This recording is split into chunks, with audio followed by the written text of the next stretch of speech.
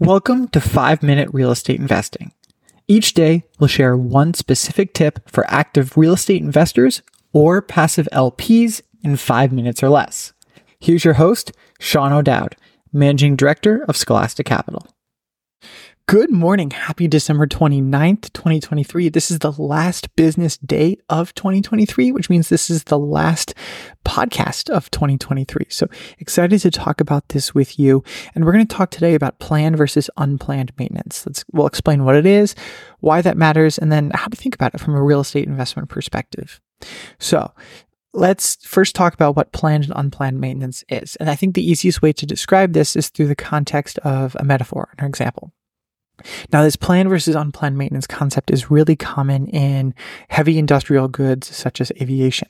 So let's think about a 787 plane that's owned by United Airlines. There's two different ways that United will take care of it. There's the planned maintenance, which is every, 500 hours, the plane is going to go into the shop. That's every 500 hours of flight time, by the way. It's going to go into the shop and they're going to do a bunch of routine checks. They're going to make a couple of routine fixes to the plane. And if there's anything major, they'll notice it and they'll fix it at that point.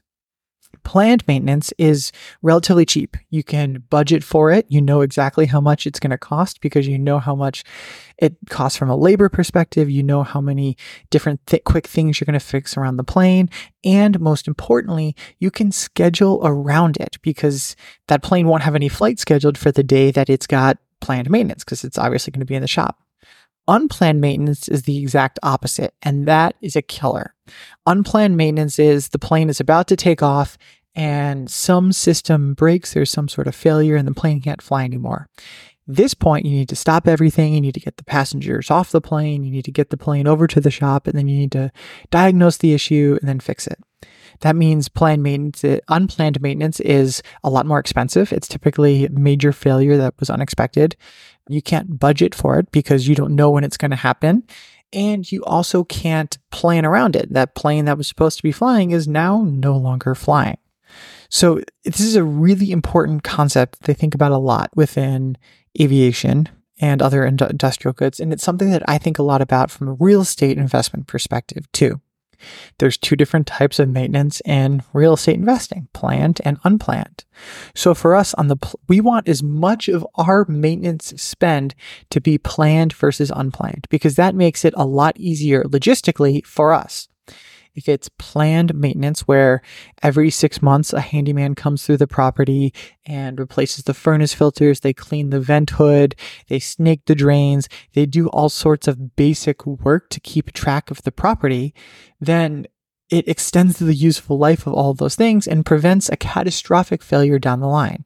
If we have an unplanned major issue, say the refrigerator starts leaking and the entire house gets completely waterlogged, that is a huge unplanned issue. It's extremely expensive, and it takes a lot of work and coordination on our team side to take care of that.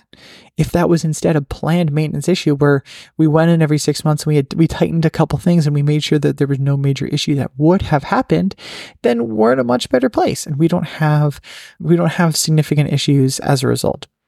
So, from a planned versus unplanned maintenance perspective, if you can shift as much of your cost from maintenance from unplanned to planned, that means you need to be okay with spending money to send in handymen on a regular basis to do work. But I promise you, it's a lot cheaper than retroactively fixing issues as they come up.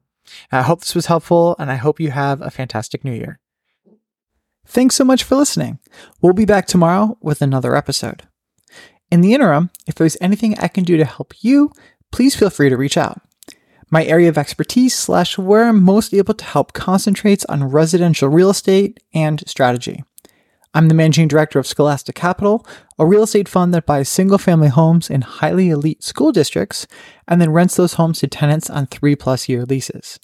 I began my career at Boston Consulting Group, also known as BCG, and graduated with honors from the Wharton School. If there's anything I can do to help you, please feel free to reach out. And if not, I'll see you tomorrow.